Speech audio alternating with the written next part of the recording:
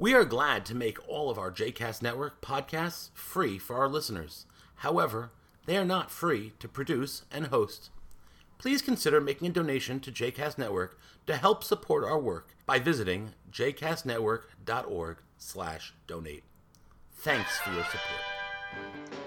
You are listening to Pop Torah with Rabbi Knopf and Olitsky, a JCast Network podcast. For more information about other JCast Network podcasts, please visit jcastnetwork.org.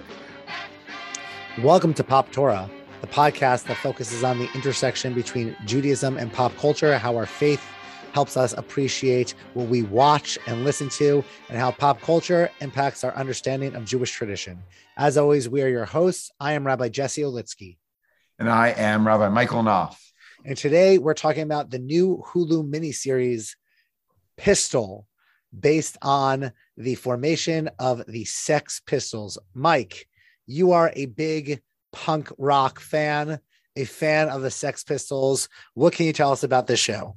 Yeah, I was very excited when I heard about this show dropping. It is, like you said, an exploration of the rise and fall of the Sex Pistols, the iconic late 1970s punk rock band from the UK, with memorable songs like God Save the Queen and Anarchy in the UK, fronted by the iconic Johnny Rotten and John Lydon, and probably maybe even the more famous member of the band, although a latecomer to the band, is Sid Vicious, not his real name, who is... Wait, that's not his real name. Not his real name. This is a factoid brought about by the show, or at least suggested by the show. I don't know if it's apocryphal or not, but he takes his name apparently from John Lydon's pet hamster named Sid. Sid Vicious's real name is John Simon something, and he has to take Johnny Rotten makes him take a new name because there can't be two Johns in the band, and Simon he thinks is not punk rock enough. So he names himself after John Lydon's hamster, Sid, who bites him. And when he bites him, he says, "Oh, Sid is vicious." And Johnny Rotten, in the show at least, says, "Yes, that's going to be your name, Sid Vicious." Anyway, Sid Vicious is sort of more infamous, not a particularly talented musician, gets embroiled in drugs and with a woman that is sort of reviled by the band, has sort of a kind of, Yoko Ono legend around her. I don't know how much of it is true or apocryphal, just as when we talked about the Beatles a few months ago, a lot of what was said about Yoko Ono may or may not have actually been true. But at least in this case, Nancy Spungen is, embroils along with Sid Vicious in the world of drugs, especially heroin and amphetamines. Nancy is eventually brutally murdered in New York. Sid Vicious becomes the primary suspect for her murder. Also a very kind of mysterious aspect of the story, which is covered in the last episode of the show. But the band has a meteoric rise.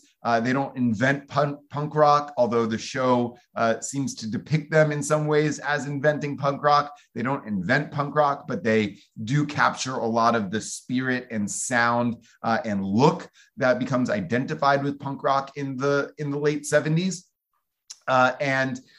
The show is really, in many ways, the brainchild of the director Danny Boyle of Trainspotting fame and Slumdog Millionaire. It definitely has the look and feel of Danny Boyle joint. He's directed a lot of the episodes. And it is really told through the frame of one of the founding members of the Sex Pistols, Steve Jones, who becomes the guitarist, starts as the lead singer, but becomes pretty quickly the guitarist of the band. and it's based off of his memoir of his life in the Sex Pistols. So it's really told from his perspective, which is a unique take, I think, on the story. Not necessarily the same as you would get in a documentary, and which there have been documentaries about the Sex Pistols, most notably one from about 10 years ago or so, 15 years ago, called The Filth and the Fury, which is taken from a headline about the Sex Pistols when they started to hit big in the UK. Anyway, the show really kind of explores how, first of all, it's a sort of behind the music rise and fall of a band. It explores the dynamics of the band, the creation of the band, which was perhaps more contrived than most people imagine, but also the incredible power that music has to affect change and start movements. We talked about this a little bit a few months ago. Again, when we talked about the Beatles, the Beatles are a kind of a punching bag for the Sex Pistols because they see rock and roll as having become a kind of another means of kind of corporate and governmental control. And so this is an attempt to start a new musical movement that is going to, be like a bomb that goes off in the status quo and really kind of transforms society. So that's really what the show is about and what it explores. I know, I grew up, especially as a teenager, as a pretty big punk rock fan. I really identified a lot with the music, the message, the look of bands like the Sex Pistols. So I watched the show. I felt very seen by the show. This really kind of, brought me back to a nostalgic time in my life. Jesse, I know that you are not a huge punk rock fan. And not a huge fan of shows with a lot of British people in the first place. So what have you thought? It's the accents. It's the British accents. And this is a very British show with that I need to watch with subtitles. So, you're not alone. I'm, more of a fan of sort of pop punk, I did like the Ramones. I was into the sort of late 90s pop punk, like Less Than Jake, that sort of thing. I was more into ska punk, Real Big Fish, Mighty Mighty Bosstones, but not this sort of early rise of punk rock where Sex Pistols, whether they are truly the founders of punk rock, or it's attributed to them. I think the show is fine. I find two things most interesting. One, I don't know much about the history. The only name of the Sex Pistols that I knew was Sid Vicious. And so it was actually quite surprising to me that he was not the person who started the band. He came in late as a friend of a friend, and he became the face of the band. And Steve Jones, is a name that I don't know. So I have to assume he sort of took a back seat compared to somebody like the lead singer, like Sid Vicious. It reminded me a little bit of That Thing You Do. Sid Vicious, by the way, doesn't become the lead singer until pretty late in the game after Johnny Rotten leaves and the manager, Malcolm, experiments with Sid as the lead singer. But for the most part, Sid Vicious plays the bass and not very well.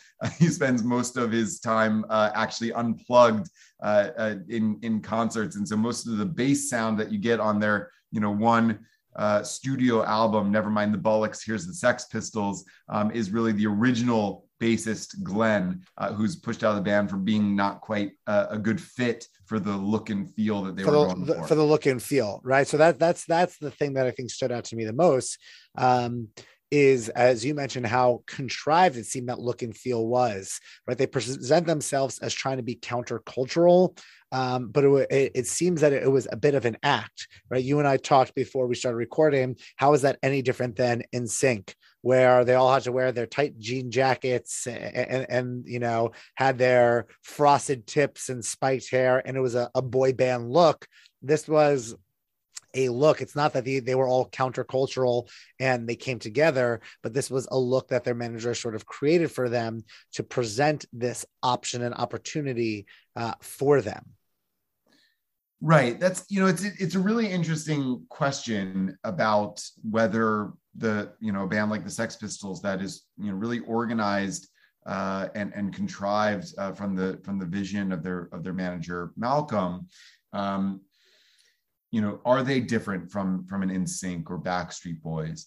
I think that one of the primary differences, I guess, is that the Sex Pistols were supposed to stand for something. They were supposed to.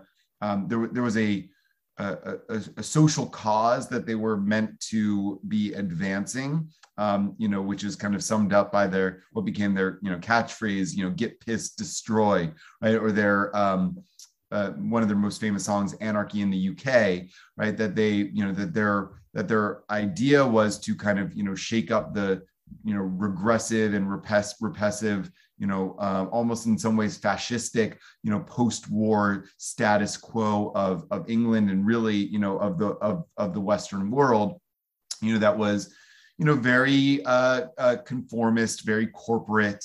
At the same time, and the show definitely depicts this, that they were, that they wanted to make money, and so it was not just an attempt to this altruistic cause of blowing up the status quo. They wanted to blow up the status quo and make a profit doing it. So it's hard to kind of suss out, okay, what is what's the pure. And that's the sense about punk rock. I once went to this store in Atlanta that was, kind of where I did my punk rock shopping, which is already kind of a strange irony. There's another irony, of course. I said that the Sex Pistols did define a lot of the look about what punk rock kind of looked like. That was in large part, this is something I also didn't know, that was due to the fashion designer, still active fashion designer, fashion revolutionary Vivienne Westwood. My wife pointed that out to me. So there is an irony in punk rock too. That's something that is about nonconformity and smashing the status quo, has a look and a feel, a musical style that's neat and tidy and ordered enough to be considered its own genre. It's so strange in a way, and so ironic in a way. And so can there be something that is truly countercultural, so countercultural that that it can't be a movement at all? Because once you're a movement, you already have a culture. So that's an interesting thing. But I was in this. But it's what happens when the countercultural becomes mainstream, right? Which when they sell out to an extent, right? Exactly. You talk about Less Than Jake or Real Big Fish. It was Real Big Fish. Real Big Fish has a song in the late. The record company is going to give me lots of money and everything's going to be all right. Right. And the irony, of course, of that song is that Real Big Fish was a pretty clear example of punk rock sellouts. But I went to the store in Atlanta. I buy a lot of my punk rock clothes, called the Junkman's Daughter in Little 5 Points in Atlanta. I'm not sure if it's still there. It might be. And there was a shirt with Sid Vicious on it. And I was thinking about buying it, but I don't think I had enough money on me that day or whatever. And so I went to the guy at the store. I'm like, is it, do you think that like if I came back next week that the shirt would still be here? He's like, oh yeah, they're going to keep making that shirt, as long as punk's profitable, punk's not dead.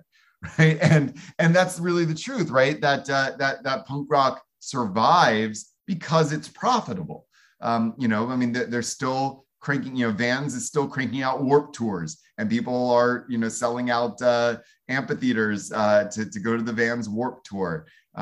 People are buying, punk rock albums and punk rock music today. So as long as punk's profitable, punk's not dead. And I think that this show does in a way highlight that kind of central tension to punk rock, that it's about, the music, it's the music of the disaffected, the music of the outsider, the music of the counterculture, but it becomes its own culture. It becomes a money maker. And how do you square that tension? Looking at this with our rabbi keep us on, I think a lot about what does this mean for Jewish community and the American Jewish community. There was a Pew study that came out about a decade ago that said that boomers or that millennials are significantly more spiritual than boomers, but that they are more disturbed, or they don't trust organized religion, right? So that they lack affiliation way more, even though they identify more as spiritual. And so as a result, you have the rise, the turn of the millennium, you have the rise of the sort of independent minyan movement, that sort of thing, this idea that institutions are, people are jaded by institutions, by synagogues that have a rich history, by the formal nature of synagogues, mostly because of experiences people had maybe growing up in Hebrew school or something like that. And so Judaism is important to them, or faith is important to them, but they wanted to look different than the Judaism that they grew up in. But then what happens when those become the talk of the town, right? When the Hadars or the Ikars or something like that become the examples of what Jewish community should be, and then they're no longer countercultural, but they are almost status quo and what people strive to be. Right. I mean, and not only that they become the talk of the town and models that others seek to emulate, but that they themselves become institutions, right? I mean, Hadar, now has a yeshiva, and is turning out educational materials for kids, and its flagship minyan is now multi-generational, right? All the people that started Hadar, as young singles and young couples in the Upper West Side of New York, now have kids of their own,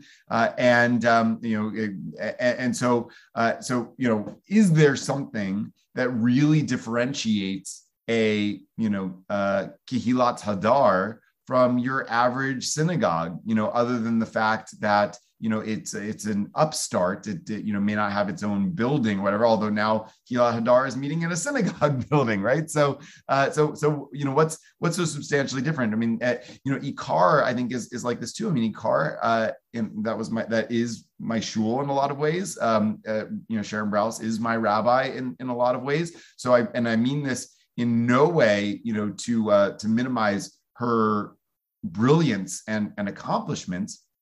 But Ikar might say that it's not a shul, but if it walks like a duck and talks like a duck and acts like a duck, it's a duck, right? And it's only because synagogue had negative connotations, right? So you redefine yourself, or you reclassify yourself as a spiritual community or something like that. But I think the goals are the same. It's just you have the benefit of being an upstart, of being something new, that you don't carry the weight and baggage of a synagogue that has decades of history.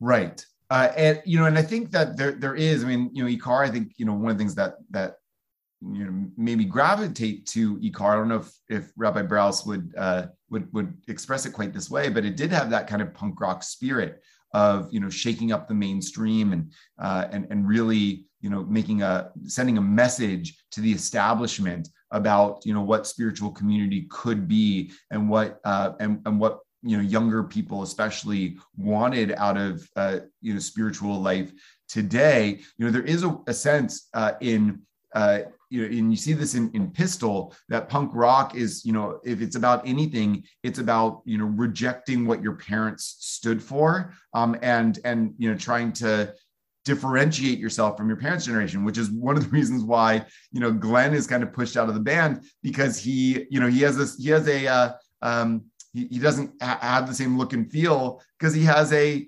stable. He comes from a stable family life. And Steve Jones doesn't. He's disaffected. Steve Jones kind of represents this.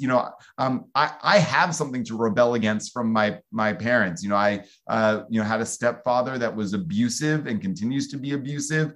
And I was not wanted as a kid. Well, I'm gonna as an adult, I'm gonna send a big middle finger to all of that. It reminds me of that scene at the end of 8 Mile, right, where B Rabbit, Eminem's character, ends up calling out actually a young Anthony Mackie, who plays Papa Doc, who he's rivaling in the final battle, which, Mike, I believe we saw that together when it came out. And he calls him out for saying Clarence, goes to a private school, and his parents Cranbrook, man, that's a private Cranbrook, and his parents have a really good marriage and that sort of thing. Right. And it's like, if you fit into a certain mold, then you can't break out of that mold and create a new mold that is different and distinct. But what does that say for you and I, who are trying to build spiritual communities within synagogues that have rich histories, right? There are hundreds and hundreds of synagogues within our own movement, within the conservative movement, let alone those outside of that movement, that are trying to do that. And then you have these places like Ikar that are saying, okay, the movement has baggage. We're not going to be tied down to a movement or denomination. We're going to do our own thing. Right. So, I read a book once called How to Change Your Church Without Killing It. The fact that there has to be a book with that title shows how hard it is to change legacy institutions.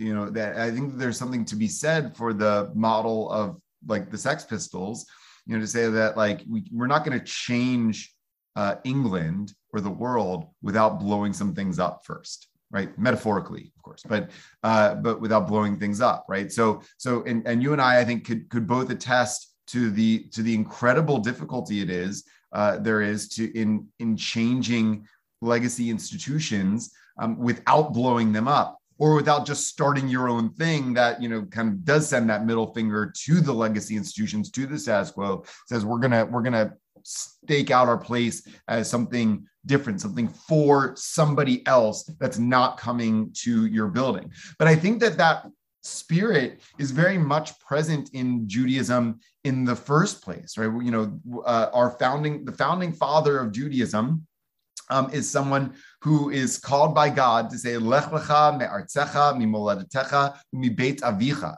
right? Like leave where you're from, reject your father, right? Reject the people that came before you, break away from them, right? The Midrash imagines Abraham as being literally iconoclastic, right?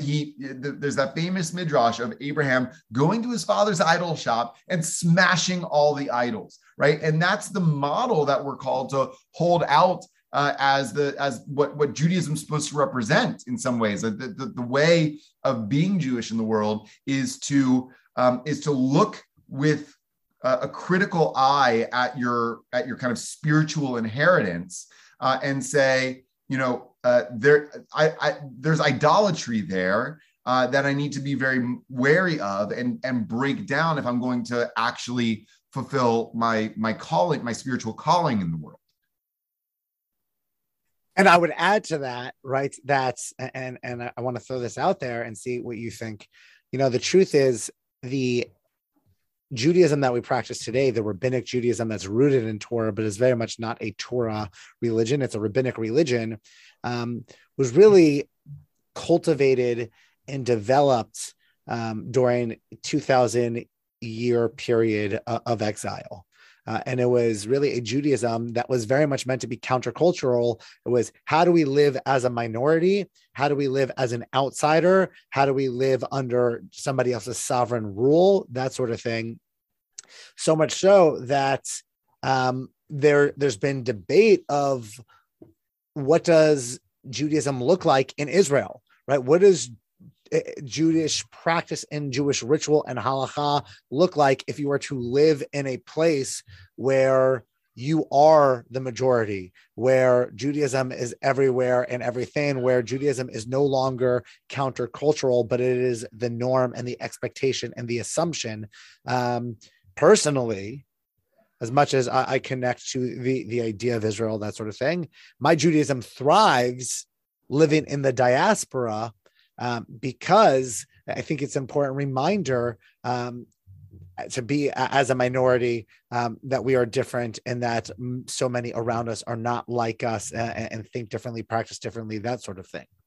Yeah, I mean, I think you're right. I mean, there's something really charming and fun about, being in Israel in the fall, and, the signs and all the shops are, the New Year's sale, right? And the commercials are on TV wishing you a Shana Tova in September, right? That's Hanukkah time, jelly donuts and all this and all the cafes. There's something really beautiful and charming about that. But at the same time, I feel the same way that to me, so much of the meaning I find in Judaism is the consciousness with which I have to be Jewish in America, especially in a place like Richmond, Virginia, where I'm very much the minority.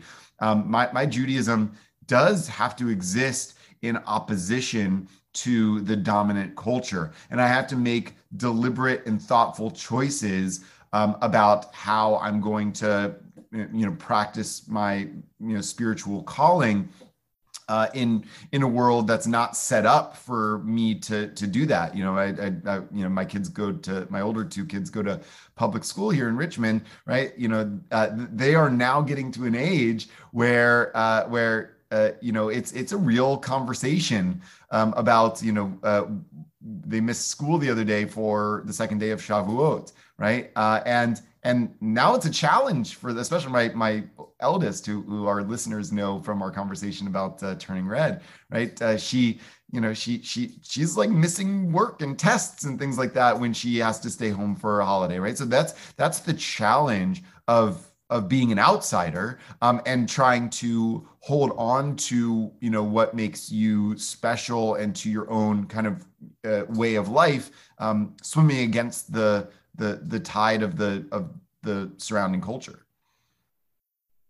I go to a grocery store, I get to think about what I buy, right? And when I go to Israel, I might think about, what I feel like eating today, but I don't have to think about, is this item kosher or not?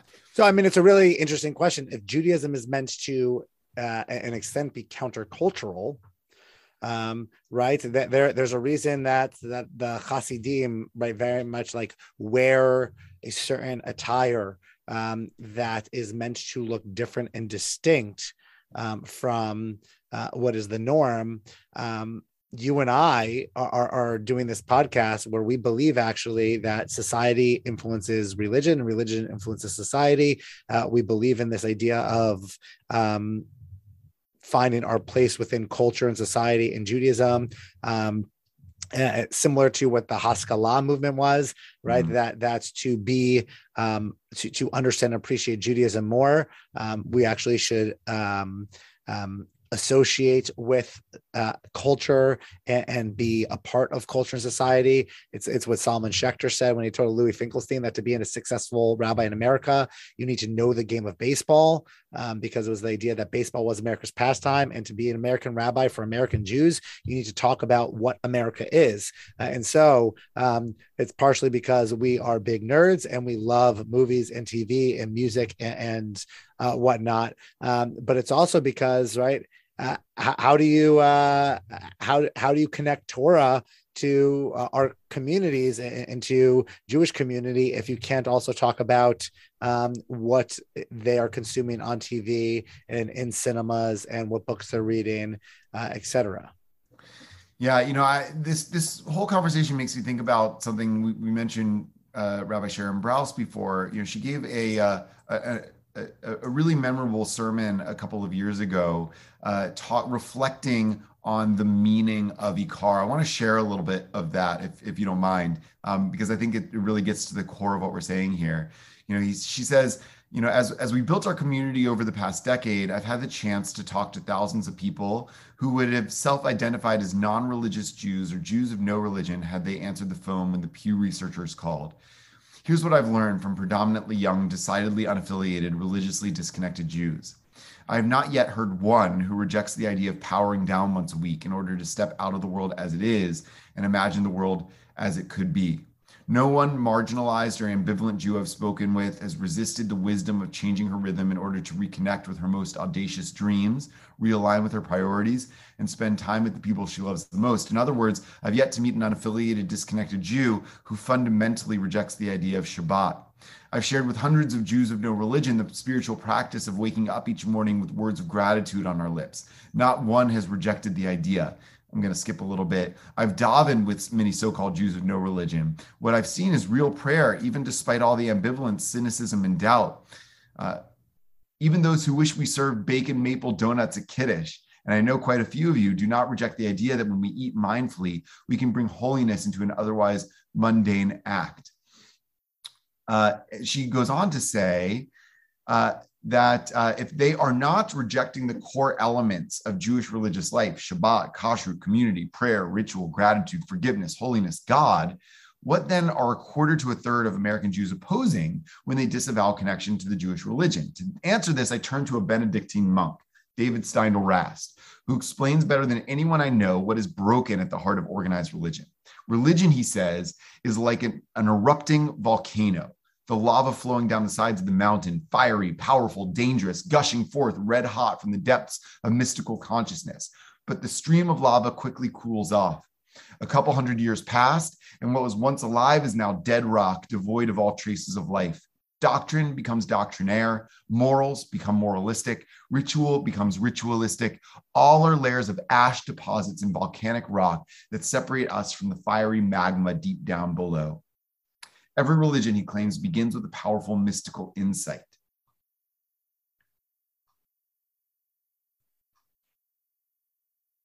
But over time, the container of religion, because you can touch it and mold it and compulsively ruminate over it and argue about it, begins to obscure the very core it was designed to preserve. When that happens, rather than give people access to profound spiritual and religious inspiration, the container itself becomes an obstacle to inspiration. In Steindl Rast's language, this is how religion left to itself turns irreligious. So I love that image. Yeah, it's so powerful. I love that image of, at the core of religion is this fire, but you don't feel that fire when you go to most synagogues. Right, that it's stayed. What's interesting, right? Also, most synagogues, American synagogues, I would say, especially non-Orthodox synagogues that were founded in the 40s or 50s, something like that, wanted to mirror themselves off of suburban churches, and I don't mean that in a negative sense based on ritual, right? It was a sign of acceptance. Right, that Jews in America made it, and we were equal, and so our synagogues should be just as large as the churches, and the architecture and aesthetics mirrored those same buildings. We were equal, and it was a sign of our success. But as a result, I'll say this: my synagogue, Temple Bethel in Richmond, was built in the early 1940s, and it looks both inside and out, really, in a lot of ways, pretty indistinguishable from the Protestant churches in our neighborhood that were built around the same time. I suspect that that's in some ways true for more suburban synagogues like yours, Jesse. They may not look like the Protestant churches around you, but the fact that the thinking behind the design and where they are situated probably reflects a sense of the atmosphere of the area, right? We made it to the suburbs too, right? And but now, I think generations later, Jews, especially millennials, Gen Z, aren't concerned with that, right? So that they're not concerned with feeling like the Jews have quote unquote made it. they're concerned with finding meaning and purpose in life. And I would say that's not unique to Jews in America, that's so many of us when the world is so dark and disturbing. But it's hard to feel like you're finding purpose and spiritual meaning when the goal maybe 75 years ago, 100 years ago was to fit in. That was how we made it. Now we want to stand out. And that's really where we come full circle to the idea of being countercultural and being different, and where, I think the independent minyanim and spiritual communities were most successful originally was they weren't concerned with big buildings or any buildings at all, because spirituality was not about the buildings. And I would say, we have a beautiful building, a beautiful sanctuary. You, Mike, know this as well. Any clergy person or board member knows that synagogues, it takes a lot of money to maintain our buildings. But these independent minyanim were saying that it's not about the buildings, it's about the people within the buildings. And that's where they focus their time and energy before anything else. And the quality of the experience, right? The message, the why was so crucial and so important and often lost because, the institutions with their edifices, became much more dependent on that infrastructure and really in a lot of ways served the infrastructure, rather than the infrastructure serving the kind of spiritual ends. But the flip side of it, Jesse, is I think also worth mentioning, right? So in talking about the Sex Pistols, their motto is, get pissed, destroy, right? In their iconic song, Anarchy in the UK, they sing, don't know what I want, but I know how to get it. So, there's this rebelliousness to punk rock, but without a clear sense of what the productive end is, right? So they want to destroy the status quo. But when you ask, okay, and replace it with what? That question becomes, the answer to that question becomes a lot more murky. And so, I find that a lot in the kind of spiritual or religious landscape in America today, and in particular among Jews, there is a rejection of, the dominant forms of religion that were practiced by our parents' generation and our grandparents' generation, the kind of form and structure and institutions that represent it. And so there's a rejection of that without a clear sense of, okay, I can reject that, that's fine. But Abraham didn't just reject his father's religion. Abraham went towards something new, right? Ela aretz asher areka, to the land that I will show you. The agadlah, the agadlah shemecha, right? And God will make says, "I'll make your name great, so I'll make of you a great nation." Right? There's a purpose to where Abraham is going in leaving from his father's. But he didn't know where he was going, right? He was willing. He did something that none of us are willing to do anymore. He was willing to go on a journey without knowing where the destination was. And that's what made it so powerful. I agree with that.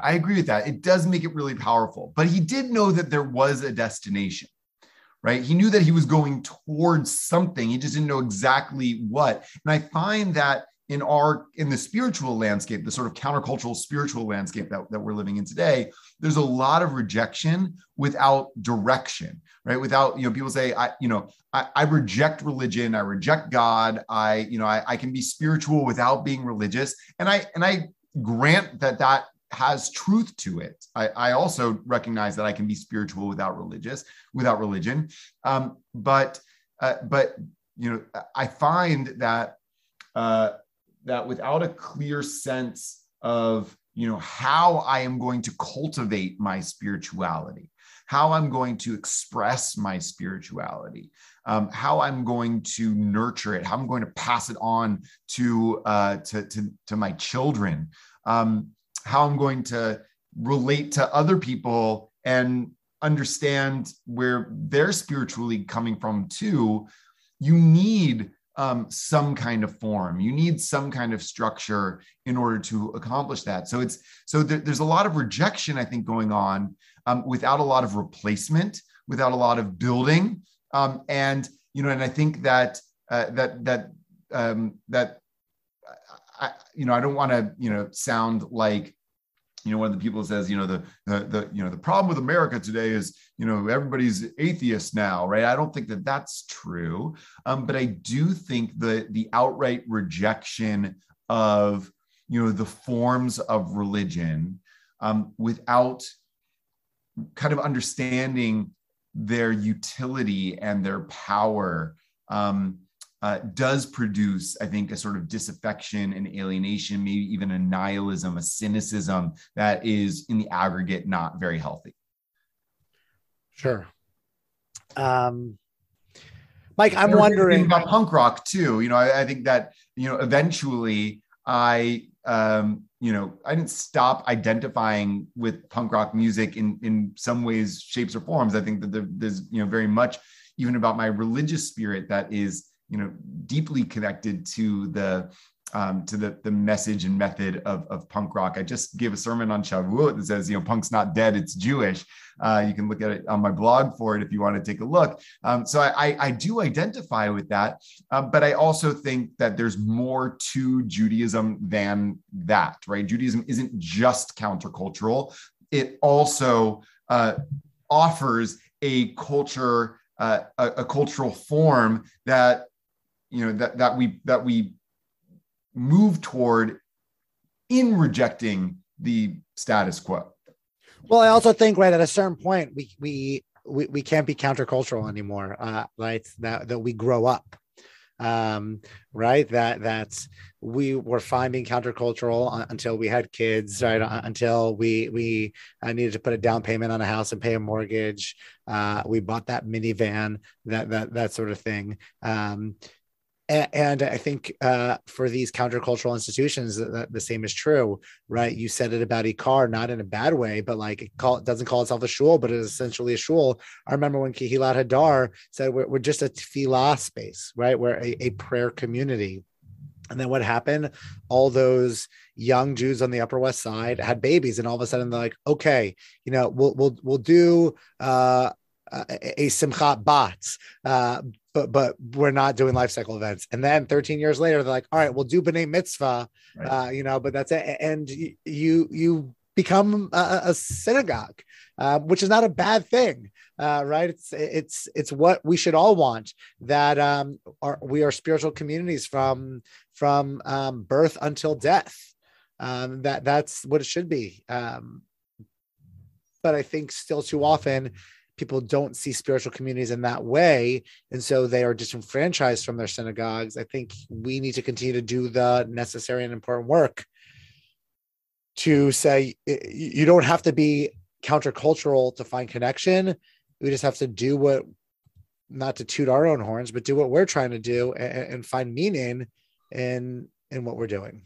Yeah, and to create something distinct, something new, and build community, through that new thing, right? So I think that you see that in Pistol as well, right? All of these, alienated and disaffected British kids start gravitating to the Pistols and are in their orbit, are wearing, the same, are adopting the same look, are going to their shows, are going to the parties. Like they create a community centered around that music and that philosophy, that look. They create a community with a culture, with norms, with practices that eventually, their kids are going to come to reject too, right? And so you have the sort of like post-punk new wave era of the 80s, which are in a lot of ways the in 90s, the kids who rejected the music of their parents' generation, which were bands like Sex Pistols and the Ramones and things like that, right? So so that pendulum also swings. Each generation comes and needs to strike out in their own way. So what are the takeaways then for this generation of Jews? for the current Jewish leaders, for the future Jewish leaders, as we seek to build meaningful Jewish community? So I think that, the message, if we're taking, a lesson from Pistol and from the Sex Pistols, I do think that, standing at something a remove from the dominant culture, and that includes the dominant Jewish culture, looking at it with a critical eye, and not wholeheartedly embracing it because it's there and you're supposed to, is important. I think that our institutions, our culture, our practices, all ought to be interrogated and investigated, looked upon with skepticism, to see, are they actually achieving the ends that they were created in the first place to achieve? And if not, can they be reformed? And if not, should they be blown up and replaced? I do think that we should do that. I think that the critical aspect of it, though, is to recognize that they ought to be replaced with something and not just rejected. So I think that there is a way in which Jews are called to be outsiders and to be rebels. But we also, should be insiders in some way too. That if you, only stand at a remove, you have nothing to hold on to, right? If you are only inside, then you can you allow yourself to be oppressed and maybe to oppress others. So you need to be able to have both, right? To be able to look from the outside and also to embrace like an insider. I don't know. What do you think? I think that's sort of spot on, right? That I'm all about countercultural, but it's not that something is different and distinct. It's the way society evolves, right? I've said this before. It's the Blockbuster analogy and the Netflix analogy, that Netflix was offering the same content as Blockbuster, just better. Originally, right? It was a way that you didn't have to go to the store. They'd bring the stuff to your homes. And then they offered a way to stream online at your convenience. And then they offer the algorithm to recommend what may be good for you. And then they developed their own original content. But the Torah was the same.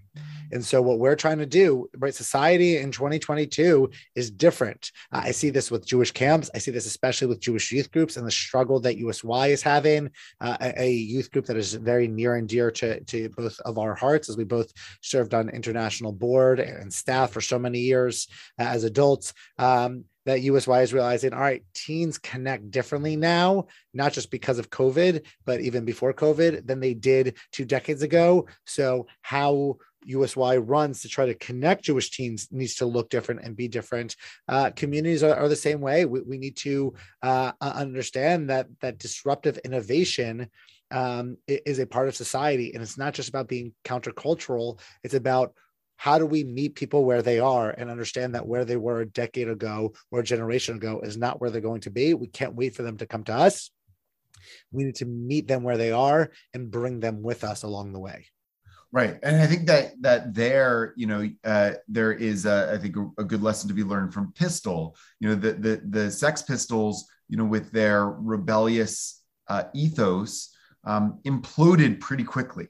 They created one great album. They started a movement, or at least contributed to the starting of a movement, and then they blew themselves up, right? So that's the danger of being too immersed in the countercultural spirit, of being too of embracing too much that posture of rebellion. You end up rebelling against yourself too, and disintegrating. So that is, I think, a challenge for the American Jewish community, those who are stakeholders in the institutional world. Are you thinking enough about how to break away from the status quo, because the status quo isn't working for a lot of people, but also how do you preserve enough of what is good about the status quo, right, so that everything doesn't just fall apart?